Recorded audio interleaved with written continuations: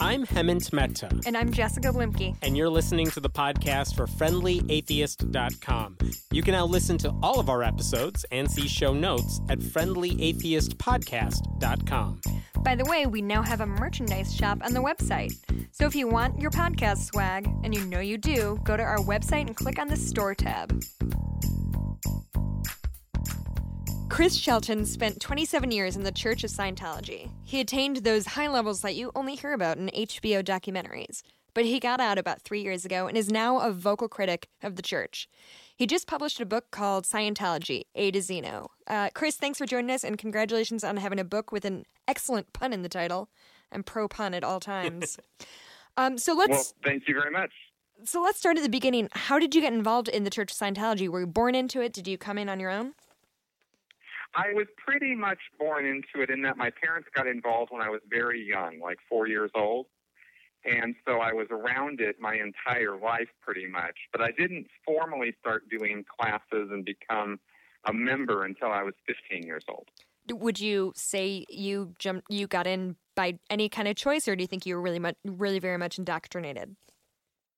Well, I was definitely indoctrinated from a young age on the principles of Scientology. I mean, I just grew up with them.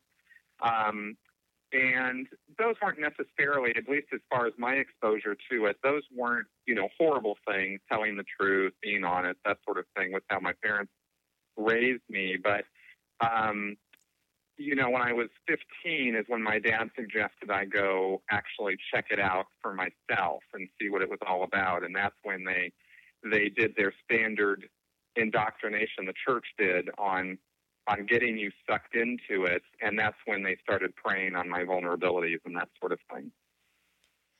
So tell us about your early experiences as you were kind of, as a teenager getting involved in it. Did it feel welcoming, or did it feel creepy right off the bat?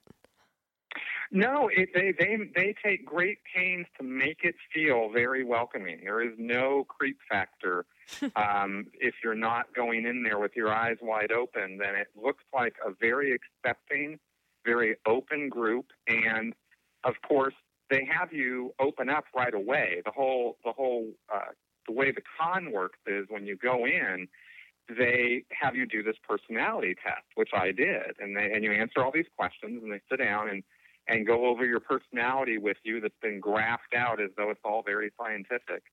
It's not, but they make it look like it is. And you start opening up and talking about yourself. And as a 15-year-old, teenage boy, I was probably already an open book. I was shy. I was introverted. I was kind of nerdy. I couldn't get dates. And so I start talking about this, and the woman who's doing my test evaluation is like telling me, she says, "So you're kind of shy, huh?" And I said, "Oh, yeah." And she goes, "And you kind of have a hard time getting dates, huh?" And I said, "Oh, my God, how do you know?" She knows you. Yeah, exactly, right? Yeah. And I'm floored that she can figure all this out about me, right? And then she says the magic words, and this is totally where they got me. She looks at me and very meaningfully, and she says, "We have a class that will handle that for you." Wow. That's And like the I magic did. potion when you're a teenage boy. I say this from experience. Creepy, though. It was huge. You know what? You have something I can do that will get me dates? That's a really powerful thing to tell an awkward high schooler. I might know something about this. You know what I mean? Like, that gives me the EBGs. Man, that's powerful stuff. That's straight up creepy that they would say that, but I can see how that would work. Yeah, and no matter who you are, when you walk in there and you do one of these tests and you start opening up to them, they use whatever your vulnerability is to feed you this line that they have some service that they can give you, and it's really cheap, and it will totally handle whatever that problem is. And did and it? That's how did you they get reel dates? a person in. Yeah, did it work?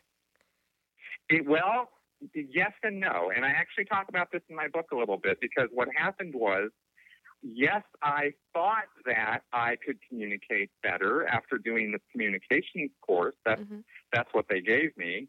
And I held my head a little higher, and I looked people in the eye when I spoke, But guess what? I was saying the same dorky stuff I was saying before. So no, I wasn't getting any more dates. I wasn't suddenly a ladies' man in high school. There's this confirmation bias, right, that happens with people. Sure. Where you take things and you make them fit your worldview or whatever the view is that you want to have. And so because I was told this class was going to make me a better communicator and make me better in life, I then, fed into that with anything that looked like it was better for me. Well, then obviously Scientology was working. Mm-hmm. You see, and that's unfortunately what a lot of people do with it. So they become convinced that this thing is working and producing results for them. But if you actually step back objectively and look at their life, it's really not a whole lot different than it would have been without Scientology. In a sense, you're saying they have less money. Well, yeah. In a sense, you're kind of saying it's a lot like someone who believes in psychics, that, you'll believe, if you want to believe what the psychic is telling you, you'll see everything as a hit and you just ignore all of the misses. And it just keeps going. That's exactly what I'm saying. That's exactly right. So and you get people who years later even come out of Scientology. I've talked to people in the ex-Scientology community who are still convinced, that it actually did wonders for them. But you look at their life and you look at how things have gone, and you see it's not really that different. So you were 15 when you officially kind of entered the Church of Scientology, and you left 27 years later. That's like the early 40s. I'm wondering, at what point in your life did you start hearing that people outside of the church were criticizing the church? Because I have to think that's a more recent phenomenon. Yes, on a broad scale, that's true. When I was in high school, I dealt with a certain amount of criticism from fellow students at school and whatnot, but nothing really educated or knowledgeable, so it was easy to ignore them. It really hit like the main line, like it was really obvious something was going on in 2008 when Anonymous hit the line. Because Anonymous was doing worldwide protests of Scientology outside Scientology churches all over the world. And that simply could not be ignored. That was not one newspaper article or a Time magazine article. That was in your face protesting and criticism. And they weren't ignorant like the other people might have been?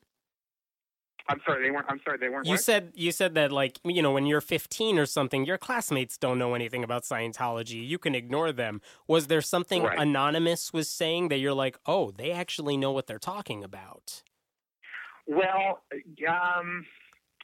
yes and no. I was still very much in the church in 2008, and we were not allowed to actually go out and look at the protesters.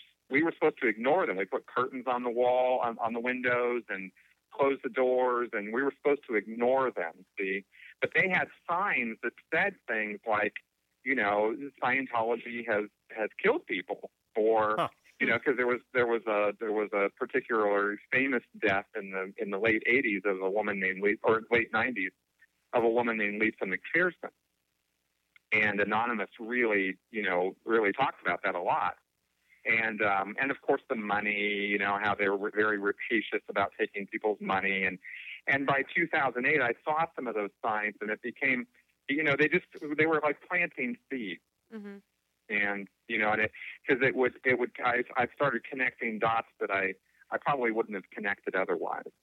It's funny you say that, because Hemant and I talk to a lot of people who emerge from religions, and like, whether it's Mormonism or Scientology or Christianity or Catholicism or whatever, it's always kind of that same story, right? Of like, you hear something and it plants a seed, and they get you thinking, which is the problem. You're not supposed to be thinking. Well, that's exactly right, because the thought control, it's not generally appreciated by the outside world, the degree of control and thought control that exists in a destructive cult like Scientology. Mm-hmm. It is tremendously controlled. The information control is huge, especially from my experience, after 1995 when I had joined the Sea organization.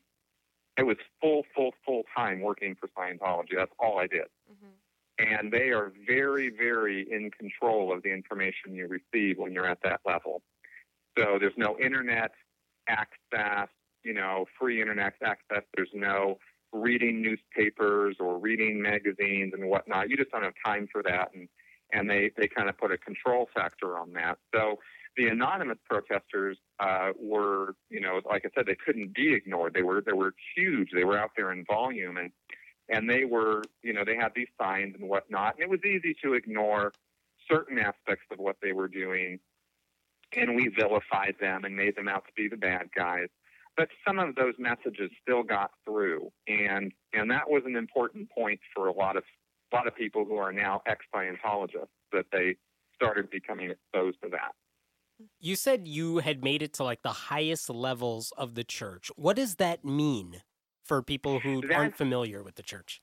Yeah, what I'm talking about there is that I worked in the Sea Organization, and I worked at middle management, upper middle management of the Sea Organization. So I didn't make it to the very highest levels where, say, the leader, David Miscavige, is located. I didn't work right under him.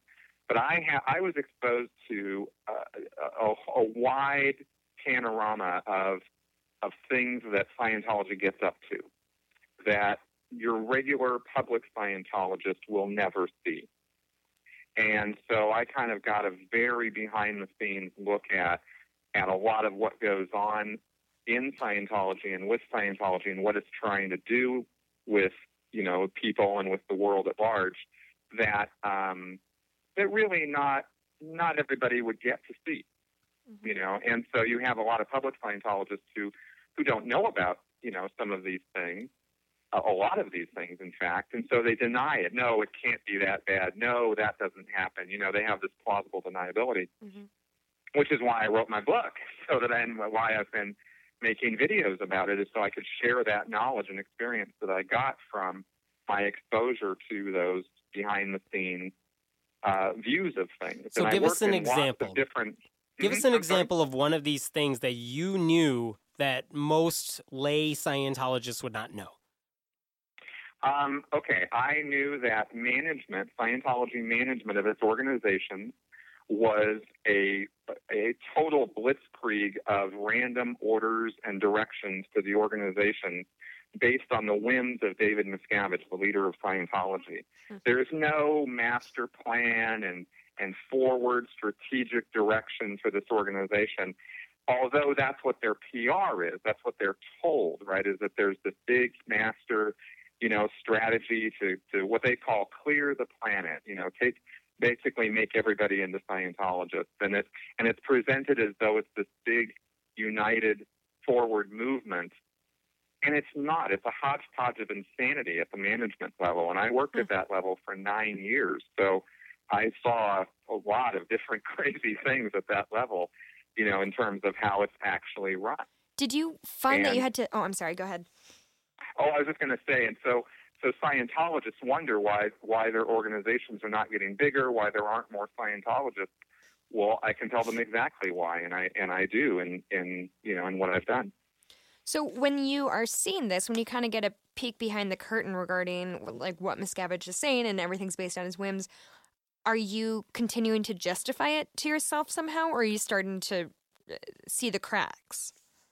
It took me years before I started acknowledging that there were cracks, because it's the whole thrust of Scientology's indoctrination is that the organization is flawless, the system of Scientology is infallible, and that Hubbard and its leaders like Miscavige don't make mistakes.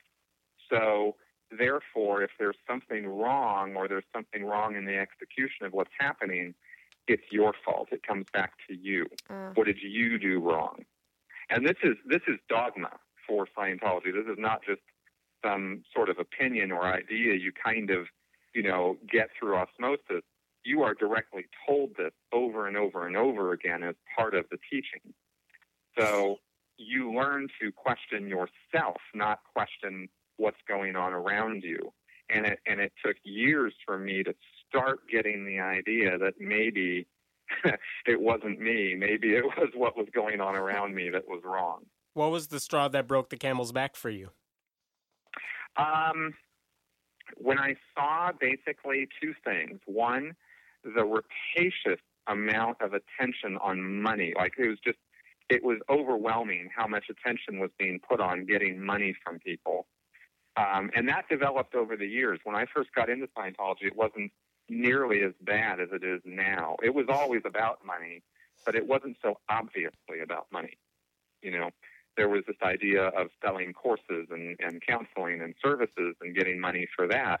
Now it's just a very blatant money grab. And so that became so obvious I couldn't deny it anymore. And the second thing was when I realized one day that I was having to tell more lies than I was telling the truth about working conditions, about recruiting people into Scientology, about what it was like. And it just hit me one day, wow, I'm really actively deceiving people because I'd grown into this headspace where that's what you have to do in order to tell acceptable information to people so that they'll come on board. Mm-hmm. And I realized I never wanted to do that. I was always about, truth and honesty. And so when I realized that my day was more deception than truth, I realized I needed to make a change. So I know we can never know the answers to these, but in your opinion, Miscavige and even up to Hubbard, do you think they believed what they were saying, or are they just kind of shrewd businessmen who knew how to make $1 zillion? It is a complex question, and I actually took a whole chapter in my book to discuss this exact thing because it's complicated. Hubbard did believe in a lot of what he put forward, and at the same time, he knew he was deceiving people. Mm-hmm. So it's a nuanced answer, right? Because there were aspects of what he was doing that he thought were working and that he thought were improving himself and maybe other people. I don't think he cared too much about other people, but he put it out there for, to make it look like he did. But as the years progressed from the 50s into the 60s and the 70s, Hubbard's mental condition deteriorated, and he ended up believing all of it. Oh. And he died, a very sad, broken man because what he was pushing didn't work and doesn't actually make people better. But he thought it would, and he thought it did, and in the end, he died a failure. So, and now the current leader, David Miscavige, was born and raised in Scientology, or not born into it, but raised with it, has known nothing else his entire life except Scientology. And I believe, simply because this is my opinion, that he is not a true believer at this point. I think he knows that it's something that's being put over on people, and he's running the show simply for the money and the power that he gets from it. That's my opinion. So at what point do you think does leadership, what percentage of people are true believers, and at what point of, especially in management, upper management, have those people kind of seen the light and are just going along with it because of the crazy amount of money that it's pulling in? Well, this is going to sound kind of crazy, but I think Miscavige is the only one who actually sees that. I think the other people at that level at those highest levels of Scientology management are true believers, because they're not the ones making money and profiting from it. It's a very bad situation at the international headquarters of Scientology right now. Miscavige is the one who gets all the benefits and the glory and the money and the power, and he subjugates everybody under him and treats them very, very badly. There are human rights abuses that occur at that international base, and it's not good for them. So over the past couple of years, we've seen the New Yorker article, the book, the HBO documentary. When you're and you're out of the Church of Scientology at this point as all of this is going on, what's your reaction to watching all of that? Is it like this vindication that you were right to leave? Is it, I don't know, are you mad that you didn't get to know about this stuff beforehand? Well, there are no words to describe the level of betrayal that I felt when I found out what I had been doing for 27 years was not what I thought I had been doing for 27 years. It was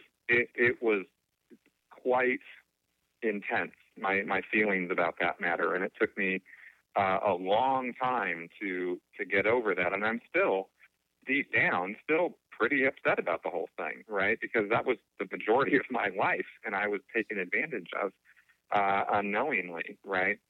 With seeing these documentaries and seeing this work coming out makes me feel very happy because the truth is getting out there, and it's getting out there big time. Alex Gibney, Lawrence Wright, these are masterful story, like journalists and documentarians and the people who are behind this HBO. This Going Clear documentary had like 9 million viewers. Yeah, that is a tremendous impact on the world of truth getting out there about Scientology. What do you think would hurt the church the most? I mean, if David Miscavige has a heart attack, passes away or whatever, does the church continue? Would it take a tax, a revoking of their tax exemption? What would it take to destroy the church in a sense? Well, I believe that the single biggest blow you could deliver to the Church of Scientology would be to revoke its tax-exempt status. And this is also a chapter in my book, and the reasons why are laid out in there. It would be a very, very big deal because they would then have to pay taxes on things that right now they're getting away with scot-free, and they have tremendous amounts of property all around the world, and especially in the United States, that if they had to start paying property tax on that and income taxes and whatnot, it would be a whole different world for Scientology financially. And that would be huge. I don't know exactly what's going to happen when David Miscavige disappears, whether by hook or by crook. I believe he has set things up in such a way that there is no succession possible. Really? I don't think he would take the organization down with him, in a sense? Well, in a way, because he's put himself in a position where he will not allow anybody else to challenge his power or authority. He's kind of paranoid that way. And he's the one who has all the keys to the bank accounts and the tax attorneys and all of the financial and, the real power of that organization. It all goes to him. So he's not like Steve Jobs grooming, Tim Cook to take his position when he's gone. You're saying Miscavige is just like, I got all of this, and if I'm gone, you're all screwed. Basically, that's exactly what I'm saying, because he gained power in the early 1980s by staging a coup, and he pulled it off, right? Before L. Ron Hubbard died in 1986, David Miscavige was running the show. Hubbard was off in hiding. And so he knows how that could happen to him. And he's taken steps over the last few decades to make sure no one is in a position to question or potentially overtake his power and authority. And so he has no succession plan. He's got no deputy groomed up to take his place. Now, he could change that, of course, but given his nature and his past history, I don't see that happening. Interesting. So while you were in the church, most of us, I think, learned about Scientology as adults or something like that. You hear what they learn, or you see Tom Cruise's wild-eyed interviews when he's yelling about psychology. Yes. When you're in it, because when I learned about what the tenets of Scientology are, it sounds, with due respect, sounds bonkers. It sounds bananas crazy. When you're in it, are you like, no, Zeno, no, that totally makes sense. Volcanoes, etc. Okay, well, in terms of the volcanoes and the Xenu story and all of that, I never learned about that when I was in the Church of Scientology. What? I learned about that after I left.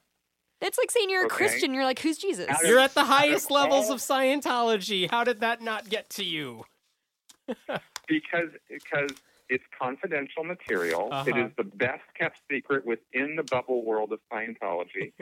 And it requires years of their counseling procedures and whatnot in order to get to that level. And it requires, for public people, paying hundreds of thousands of dollars to get there. So, a few years ago, South Park did a relatively famous episode regarding Scientology, but it sounds like there's such a small percentage of people who even have access to that information. Is somebody leaking out information? How is this getting out if so few people know it? Okay, well, what happened was, actually in the 1980s, there were some lawsuits against Scientology where that information became part of the court record. And much to Scientology's protest at the time, because they felt, confidential, damaging information. But it got in there, and therefore it was part of the public record.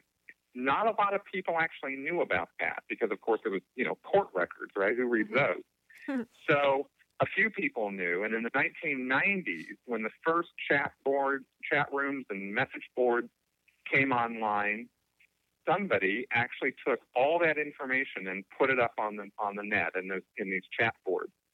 Scientology responded by trying to shut down that message board and suing that guy, and they actually raided his house with police. I mean, it was really ugly. Oh, my God. But they couldn't get it down, and it stayed up. And information just, on the internet, once it's up there, it's nearly impossible to get it down. So it stayed on, and it got bigger and got spread around and talked about. So by the time Trey and Matt were looking into this whole thing, that information was accessible on the World Wide Web. And then, of course, in 2008, when Anonymous hit, they just splattered it everywhere. And, I mean, as far as you know, because obviously you didn't find out through the church, is everything that South Park, Anonymous, all these claims, is that all truthful? Or accurate, yes, I guess? It is. I have actually spoken with a number of people who did do those upper levels while they were Scientologists and have now left. And they confirmed for me, one for one, that information that's out there in the public domain is the actual information. And, of course, it's in Hubbard's, some of that material out there is in Hubbard's own handwriting or in his own words in his lectures. So it's indisputable that is actual information from the church. And yet when you were in the higher levels of management, you didn't see any of this? You didn't know about any of this? Nope. It is totally 100% absolutely secret within the bounds of Scientology. It's incredible. It's a destructive cult, right? Yeah. So you have a belief system there. And when you're in that world, that belief system is such that you truly believe that premature exposure to that information, literally the information that's just on South Park, will kill you. Hubbard said that premature exposure to that information will cause you to get sick and die if you're not ready for it. Wow. And you, as a Scientologist, actually believe that. It's ridiculous, but you believe it. It's kind of smart, evil, genius-y. I'm sorry? It's smart in an evil genius sort of way. Like, you may find out about this, exactly but if you do... That's exactly right. Man. And so you police yourself, and that's the genius of the secret system, or the secrets in Scientology, is that the members police themselves. They don't need somebody looking over their shoulder every other second, because once you accept these crazy ideas as true, you follow the rules because you think that's the best way for you to live your life. Do you still have a relationship with your parents? Because you said they were in the Church of Scientology. You no longer are. What's your relationship like with them if you're a suppressive person? Fortunately, before I got out, they did. Oh, good. Oh, that is good. Yes. And they actually got out in the 1990s, but they kept their status secret. It's what we call being under the radar. You don't announce it to the world that you left Scientology. You just sort of quietly fade away. And when you do it that way, you can kind of get away with it, right? And you don't get declared a suppressive person, and you don't get expelled, and all that sort of stuff doesn't really necessarily happen to you because you're not out there making waves. My parents wanted to keep in touch with me. They didn't want to make waves. So they kind of just quietly faded away. When I left the church in 2012, I actually landed at my mother's home, and that's where I got my feet on the ground and picked up my life again. And got, really back in touch with my parents for real, because I'd been so out of touch with them because of my Sea Org and Scientology involvement. And now my relationship with my parents has never been better. What must they have been? It's actually wonderful. What must they have been going through if they left the church knowing that their son is still in it? They were not happy, and especially my mom. She and I have talked about this, and she really wanted me to get out. But the church has this disconnection policy where if you start speaking against the church to somebody who's in it, they are going to feel compelled to no longer talk to you. And if you are really openly a critic of Scientology, the church will force you to disconnect from that person. And it doesn't matter whether that person is a son or daughter or mother or grandmother, business associate, you best friend for 20 years. It doesn't matter. You are forced to no longer have any connection with that person at all. They are out of your life forever.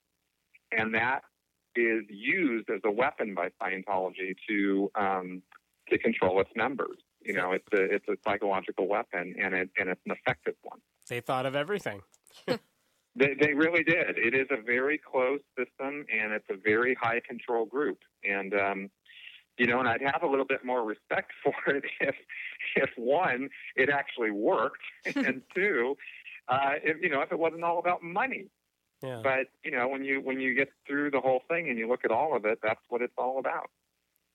All right, Chris, one last question for you. Tom Cruise, great actor or greatest actor? Neither. I hate that guy. Oh, Tom Cruise, if you're listening, come on our podcast. We have many questions. Yeah, please. Yeah. So, Chris Shelton, your book is Scientology A to Xenu. We'll have a link to that in the show notes. Thank you so much for your time and shining a light on this really, really scary place. Yeah. Good time. Thanks for having me on, guys. Thanks, Chris.